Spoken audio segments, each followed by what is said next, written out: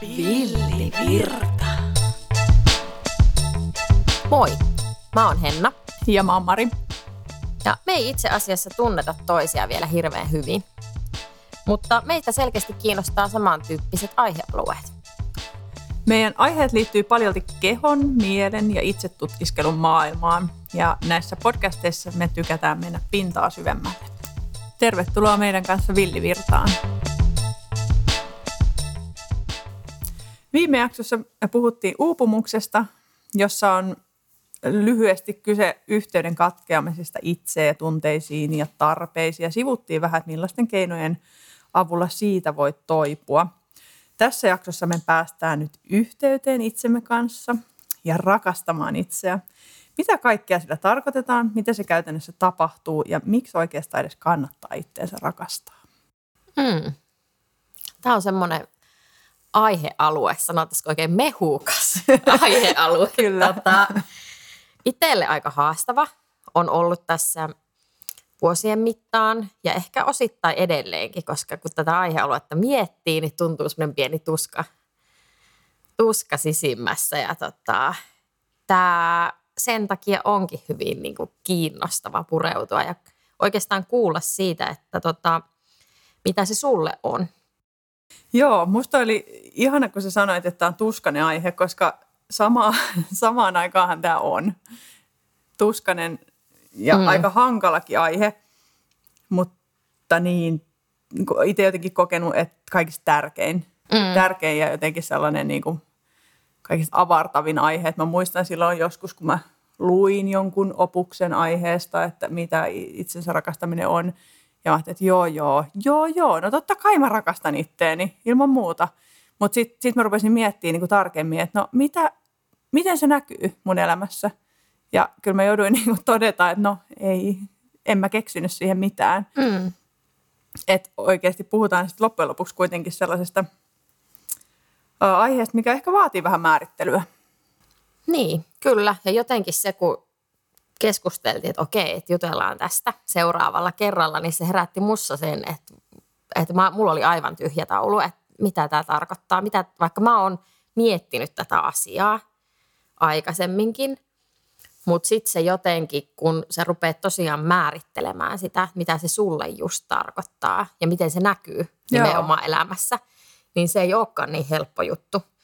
Ja mulle tuli ekana mieleen vaan rajat. Joo. Että se, mitä se niinku, millä tavalla se mulla näkyy ja konkretisoituu. Kyllä, ja rajat on kyllä todellakin tähän aiheeseen tärkeä. Mä itse niin lähdin määrittelemään sitä jotenkin niin, että ne on lempeitä tekoja tai ylipäänsä hyviä tekoja itselle ja itsensä kannattelua ja tukemista ja omien tarpeiden ja tunteiden puolella olemista. Eli mitä tahansa mä koen, niin mä aion tehdä itselleni sen kokemuksen niin helpoksi kuin mahdollista. Ja sen lisäksi, että mä koen jotain tosi siistiä, niin mä voin senkin tarjota itselleni. Niin ja vielä hyvällä omalla tunnolla. Just näin. Niinpä. Kyllä ja jotenkin, että se on niin kuin opeteltava asia, että ei se vaan tupsahda yhtäkkiä. Että no nyt mä aloinkin rakastamaan itseäni ja aktiivisesti tässä teen näitä hyviä tekoja itselle.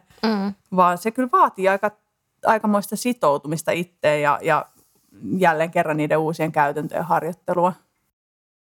Niin, tämä aihe on semmoinen, mistä jotenkin tänä aikana puhutaan paljon. Ja jotenkin itsellä ainakin tuo Insta-feedi on täyttynyt hyvin paljon tällaisesta niin kuin itsensä rakastamisen teemoista. Ja ainakin itsestä tuntuu, että se niin kuin tulee nyt vähän niin kuin joka suunnasta. Ja että se, että niin kuin, miten, jos niin kuin sä heräät asiaan, ja rupeat ekaa kertaa miettimään, että okei, että mitä tämä mulle tarkoittaa, niin miten sitä kannattaisi lähteä tutkimaan, jos ei ole hirveästi asian kanssa ollut aikaisemmin tekemisissä? Joo, no hyvä kysymys ja jotenkin huomannut ehkä itsekin ton, että se tavallaan ne kauniit lauseet on vahvasti niin kuin, esillä ja just se, että se itsensä rakastaminen on kauniita lauseita paljolti, mutta sitten se just kuitenkin vaatii niitä suuria ja pieniä tekoja. Jotenkin miten itse niin kun, herättyäni siihen, että mä en oikeasti tee mitään aktiivista, jotta mä rakastaisin itseäni tai ylipäänsä, että mä ymmärtäisin, mitä se tarkoittaa. Niin mulla lähti aika vahvasti kehon kautta liikenteeseen koko aihe. Eli mä jotenkin harjoittelin arvostamaan omaa kehoa. Mä oon todella paljon ruoskinut itteen ja näin oikeastaan kehon vaan semmoisena ulkopuolisena, vähän kuin lihana. Välineenä. Just näin, että tätä täytyy muokata ja et sit mä tavallaan muutin sen katsantokannan ikään kuin siihen, että no mitä kaikkea tämä keho mulle tarjoaa. Että voisinko mä puhua vaikka siitä ja opettelin katsomaan itteeni ihan uudella tavalla ja sitä kautta mä pääsin sen sisäisen puheen äärelle ja tarkastelemaan sitä, että okei, no minkälaista puhetta mulla ylipäänsä tulee itsestäni. Ja kyllä niin kuin piti monta kertaa todeta, että ei se ihan kauhean lempeätä ja kaunista ollut, eikä se toki ole vieläkään. Mutta jotenkin sen niin kuin tarkastelu oli tosi tärkeä, että pystyi pysähtymään, että okei, tällainenkin niin kuin juttu täältä kumpuaa. Niin, että tulee niin kuin tietoiseksi siitä, miten ajattelee itsestä ja mitenkä sisäisesti itsellensä puhuu. Joo, kyllä. Ja sitten jotenkin sitä kautta niin kuin, se myöskin niin kuin keho ja se kehon äärelle pysähtyminen oli tärkeä jollain tavalla, koska mä niin kuin näen, että itsensä kanssa oleminen tai itsensä rakastaminen, millä nimellä 1000 nimeä samalle asialle, on tavallaan sitä, että me rauhoitetaan hermostoa. Me koetaan jotain, mikä me koetaan jollain tavalla vaikeana, uhkana, ja meillä on automaattinen reaktio tai toimintatapa, mitä me lähdetään tekemään. Eli mulla esimerkiksi vahvana on ollut pelko, mikä on tätä mulle ihan äärimmäisen hyvin opettanut.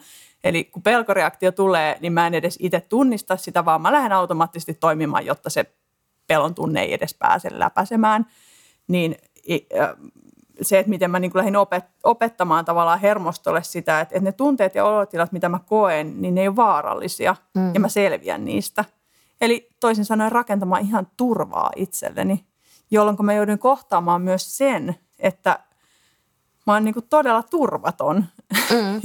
Ja sekin oli, niin kuin, että jos mulle oltaisiin sanottu, että sä et tunnista sun tunteita ja etkä tarpeita ja sä oot oikeasti aika turvaton, niin mä en olisi allekirjoittanut tuota ollenkaan. Miten niin? Kyllähän mä tunnen. Mähän itken siitä ja tästä ja tosta. Mitä ihmettä? Miten niin turvaton? Mutta sitä pääsi myös tarkastelemaan.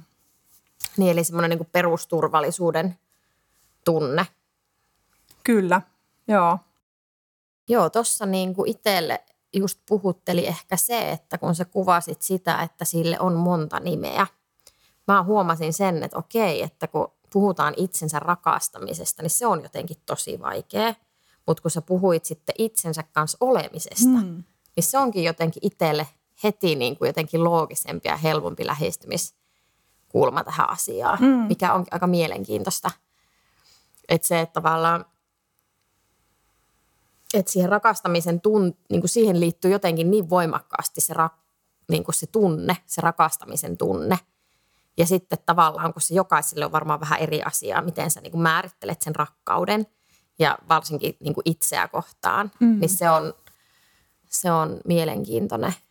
Joo, sillä on musta varmaan aika paljon niin kuin merkitystä, että minkälaisia mieleyhtymiä me muodostetaan, että itsensä rakastaminen, se on itsekästä tai jotain muuta sellaista, mikä on vaan niin kuin, tavallaan tulee jostain. Joo, ja siis tuohon niin kuin just tähän ehkä itsekkyyteen, niin siihen jotenkin liittyy se ajatus, mitenkä niin kuin itsellä aikaisemmin oli ja ehkä vieläkin jonkun verran. Että se, että itsellä on sellainen ajatusmalli ollut, että kun mä teen jotain, mä teen tarpeeksi ja mä osoitan sen ihan oikeastaan melkein minkä tahansa asian sillä tekemisellä, niin sen jälkeen minä olen ansainnut ehkä jotain itse. Että olen ansainnut vaikka hemmottelua tai olen ansainnut saada rahaa tai jotain hyvää. Joo. Ja se on sellainen niin kuin silloin sitä on helpompi ottaa vastaan, kun sen niin kuin on itselle asettanut sen rajan, mihin täytyy päästä jossain niin kuin tavoitteena ja sen jälkeen sitten on ansainnut jotain. Esimerkiksi vaikka hyvää itselle.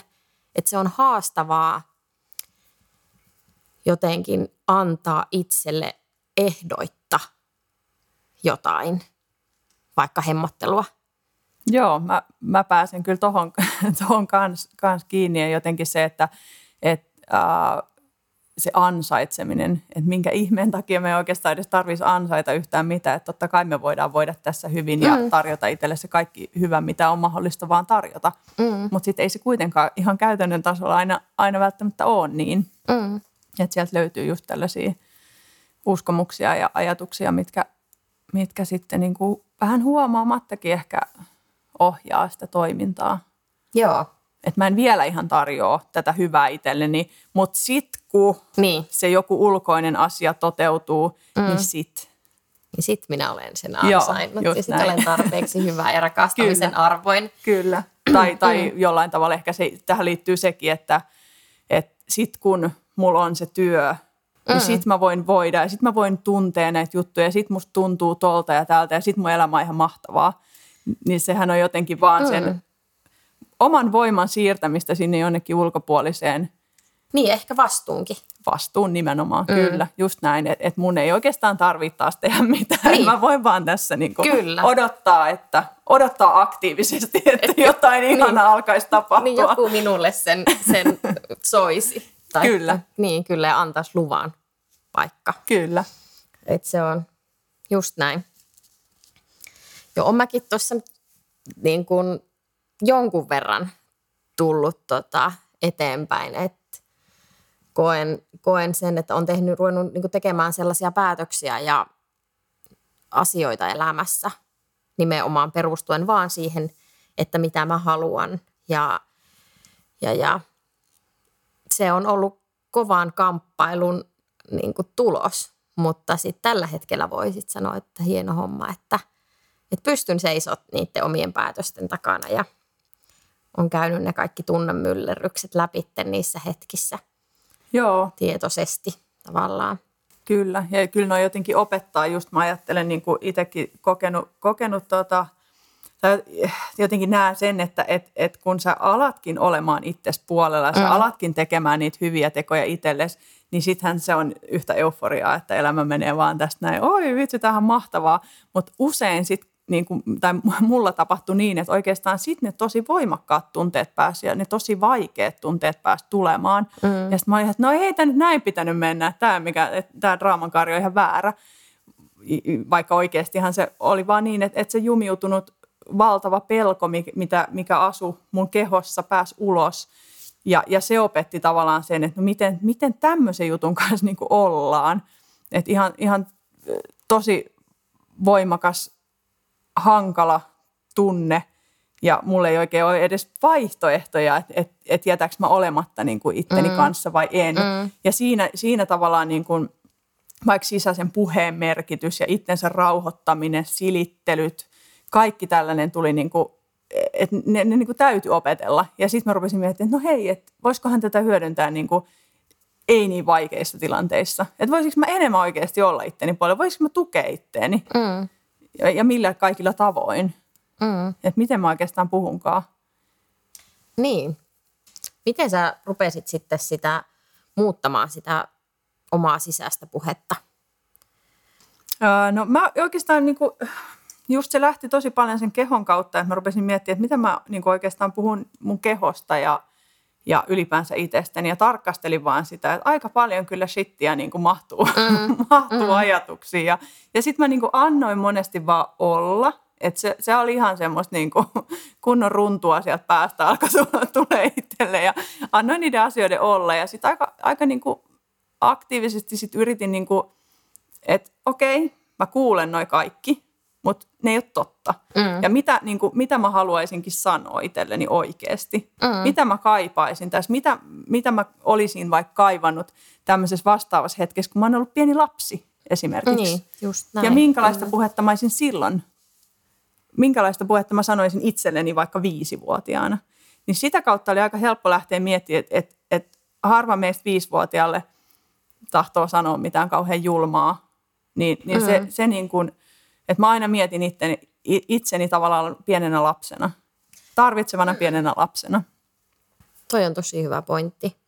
Mäkin itse hoksasin, että mulla oli ehkä kans sellainen käänteen tekevä hetki se, kun mun siskon mies kysyi multa, että Henna, että hoitajana, että ethän sä puhu kellekään niin kuin sun asiakkaille tolla tavalla, miten sä ehkä, niin kuin, tai ethän sä kohtele sun asiakkaita tolla tavalla, niin kuin sä ehkä kohtelet ittees. Ja se oli kans ehkä sellainen herättävä, koska siinä sit hoksasta totta, että ei sitä ole niin kuin tietoinen siitä, että miten sitä itseltään vaatii niin paljon enemmän kuin muilta ihmisiltä. Kyllä. Eikä sen tarvitsisi olla niin. Ei niin kuin tarvitse ajatella, että on joku superihminen tässä muiden keskuudessa ja pystyy ja kestää kaiken. No ei, ja jotenkin just se, että kuka muu meidän tarpeet täyttää, jos me ei itse. Niin. Et silloin tavallaan me luovutaan siitä omasta voimasta jollekin muulle, johonkin, mihin tahansa ulkoiseen. Miten Henna sulla käytännössä itsensä kanssa hengailu tai miksikä sä haluat sitä nimetä, niin miten se näkyy sulla? No se on niin kuin sellaista tietoista itseni kanssa olemista. Se on tietyllä tavalla sellaista maadottumista, että ei ole liikaa myöskään siellä oman pään sisällä ja niiden omien ajatusten kanssa. Myös se, niin kun, no siihen auttaa siis luonnossa liikkuminen ja yleensä luonnossa olo, luontoyhteys, mitenkä kukakin sen haluaa ilmentää. Mutta se on monesti itsellä semmoinen paikka, missä sitten rentoutuu, kehomieli rentoutuu ja pääsee niistä haastavista ajatuksista eroon. Yksi sellainen tärkeä itselle on tietysti se jooga, mistä oli viimeksi puhetta jo. Ja yksi tärkeä on myös se kirjoittaminen, mitä en ehkä itse ole vielä hirveästi tehnyt, mutta mitä valmennuksessa paljon käytetään. Ja tähän aihealueeseen liittyy esim. Se, kun asiakasta pyytää kirjoittaa rakkauskirjeen itselle, niin se on tosi avaava monille. Ja sitä kyllä suosittelen testaamaan ihan kaikkien, että mitä tunteita se herättää. Että siinä päästään aika lailla asia ytimeen. Joo, sulta tuli hyviä. Kirjoittaminen on monesti just se, että vaikka niinku huomannut sen, että vaikka mä ajattelen jotain, niin se kirjoittaminen on kuitenkin tosi paljon vahvempi kokemus usein. Ja sitten toi luonnossa liikkuminen mulle se on ollut silleen helppo, vaikka tapaan valita silloin, kun on sellainen epämääräinen. Mä en saa tästä kiinni ja mulla on todella epämääräinen olo. Ja ne on niitä oloja, milloin mä lähtisin tosi helposti niin kuin karkuun ikään kuin erinäisin keinoin. Ja se karkuun meneminen ei niin kuin tuo mulle oikeasti hyvää oloa päinvastoin. Niin sit se, että mä oon niin kuin valinnut sen, että okei, mä menen luontoon. Ihan sama, mitä tässä tapahtuu, mä en tiedä. Mä en tiedä, helpottuuko tämä ikinä, mun ei tarvitse tietää. Mutta mä menen sinne luontoon nyt ja mä tarjoan sen hetken nyt itselleni tässä.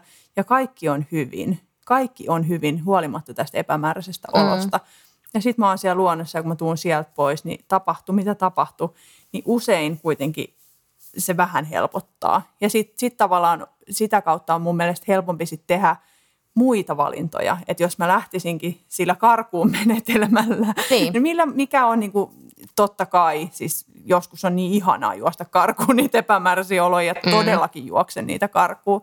Mutta sitten joskus toisinaan on niinku, haluaa tietoisesti valita, että no nyt mä en juokse tätä karkuun. Niin se luonto on ollut mulle sillä lailla helppoa, että no sinne vaan, siellä ei tarvitse tehdä ihmeesti mitään, vaan oikeasti seistä tai istua tai maata ja se on siinä. Nyt mä oon tehnyt sen hyvän teon ja pois. Nyt mä voin juosta vaikka vähän karkuun sitten seuraavaksi. Eli se on semmoinen turvallinen ympäristö mennä kokemaan niitä fiiliksiä. Kyllä, ja se jotenkin se hoitaa luontaisesti ilman, että mun tarvii niin kuin kauheasti tehdä mitään. Mitä itsensä rakastaminen tuo sitten lisää elämään? No, mulle se on tuonut niin kuin turvaa, sisäistä turvaa. Eli jotenkin ajattelee, että tunteet ja tarpeet saa virrata. Ja kun tavallaan, että ne tunteiden takana olevat tarpeet saa myös niin kuin täyttyä, jolloin se tunne voi vapaasti olla ja mennä. Eli jollain tavalla sen turvan kautta se oleminen niin kuin kevenee ja helpottuu, että tunne tulee, tunne menee, eikä se ole niin valtavan semmoinen hyökyaallon lailla ylittävä, eikä ole semmoinen jatkuva vähän niin kuin epämääräinen olo. Et siinä on semmoista virtaavuutta. Ja sitten kun turva kasvaa itsessä, niin kyllähän se näyttäytyy myös elämään luottamisena ja siihen voi luottaa itteen, että mitä ikinä tapahtuu, en hylkää itseäni ja olen tässä. Ja siitä kautta sitten taas, kun tarpeet on selvillä, vähän enemmän selvillä, niin silloinhan me voidaan valita sellaisia asioita rohkeammin, mitä me tähän mun elämään halutaan. Eli ei tarvitse valita sieltä ulkoisesta laarista jotenkin jälleen kerran. Joo, ja sitten ihmissuhteet paranee myöskin sitä kautta, kun sä tuut tietoiseksi niistä omista tarpeista ja niistä omista tunteista, niin se, kun sä pystyt ilmaisemaan ne toisille paljon paremmin ja selkeämmin, niin myöskin ne toiset tietää sitten, että miten sun kanssa tulee toimia. Kun sä ilmaiset ne rajat, niin muiden on helpompi myöskin kunnioittaa niitä. Kyllä, joo. Ja jotenkin just se, että kun ottaa vastuun itsestään, niin silloin ei tarvitse jäädä odottelemaan, että josko joku täyttäisi nämä minun tyhjät tarvelaari, niin sitä kautta siellä ihmissuhteissakin on kepeämpi oleilla. Kyllä. Ja se on tavallaan osa sitä aikuiseksi kasvamista. Että aikuisena sä otat vastuun niistä omista tunteista ja reaktioista ja teoista. Kyllä, musta on ihana määritelmä aikuisuudelle, koska jotenkin se, että siihen ei tarvitse lisätä mitään, ei tarvitse poistaa mitään lapsuudesta, voi säilyttää kaiken sen niin kuin leikin ja ilon ja vähän huolettomuudenkin, mutta mä vastaan itsestäni, omista tarpeista ja tunteista ja se on hyvä aikuisuuden määritelmä. Siihen mä voin lähteä mukaan. Mutta aihe on sellainen, tämä on hyvin niin kuin laaja kans, jotenkin kaiken lävistävä ja kaikkeen liittyvä. Et jotenkin hirmu tärkeä muistaa se, että me opitaan koko ajan lisää ja että me ei voi olla valmiita.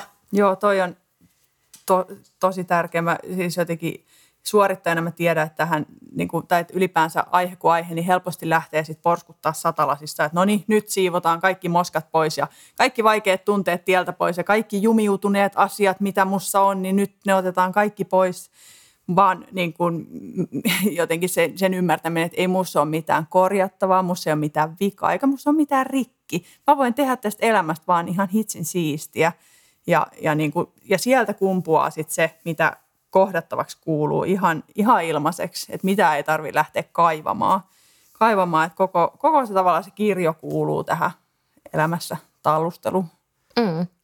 Mä heräsin oikeastaan tässä sellaiseen asiaan just, että kun mä mietin itseni rakastamista ja alkuun se tuntui aika tuskaiselta, se ajatus ja edelleenkin kun mietin sitä, mutta sitten kun mä mietin yhteyden lisäämistä itseen ja omaa voimaa, niin mä hoksaan, että se ei olekaan niin vaikeaa. Ja mä jotenkin tajusin, että me puhutaan oikeastaan niin kuin samasta asiasta. Ja mä oon ehkä ottanut tietynlaisia paineita ton itseni rakastamisen suhteen tässä. Ja nyt mä heräänkin siihen, että mä oonkin tehnyt niitä asioita ja tekoja ajatellen itseäni. Ja se tuntuu aika hyvältä. Mahtava kuulla. Mä arvasin, että sä päädyt tähän lopputulokseen tänään, koska mä tiesin, että sä teet, kun sä sanoit alkuun, että apua, tämä on kauhea aihe, mä en tiedä tästä mitään. Ja jotenkin mä arvasin, että niin ei kuitenkaan ole, mutta ehkä me ollaan puhuttu vähän eri kielillä tavallaan samasta aiheesta. Joo. Näin siinä on käynyt. Hei, kiitos Henna jälleen kerran. Päästiin aika rehellisesti puhumaan tästäkin aiheesta ja musta oli kiinnostavaa se, että sä toit ton näkökulman, että me puhutaan eri kielillä ja ehkä johtuen siitä, että me ei oikein edes vielä tunneta. Meillä on riittävästi paasattu ja jauhettu näistä asioista yhdessä, niin sitä on hienoa, että me päästään tälleen näistä puhumaan. Joo, kiitos tosi paljon myöskin sulle, että sä oot selkeästi tosi paljon työstänyt näitä asioita ja ihana oppia sulta näitä asioita lisää. Ja kiitos myös kaikille kuulijoille. Ensi kertaan. Ensi kertaan. Moi moi. Moi. Villivirta.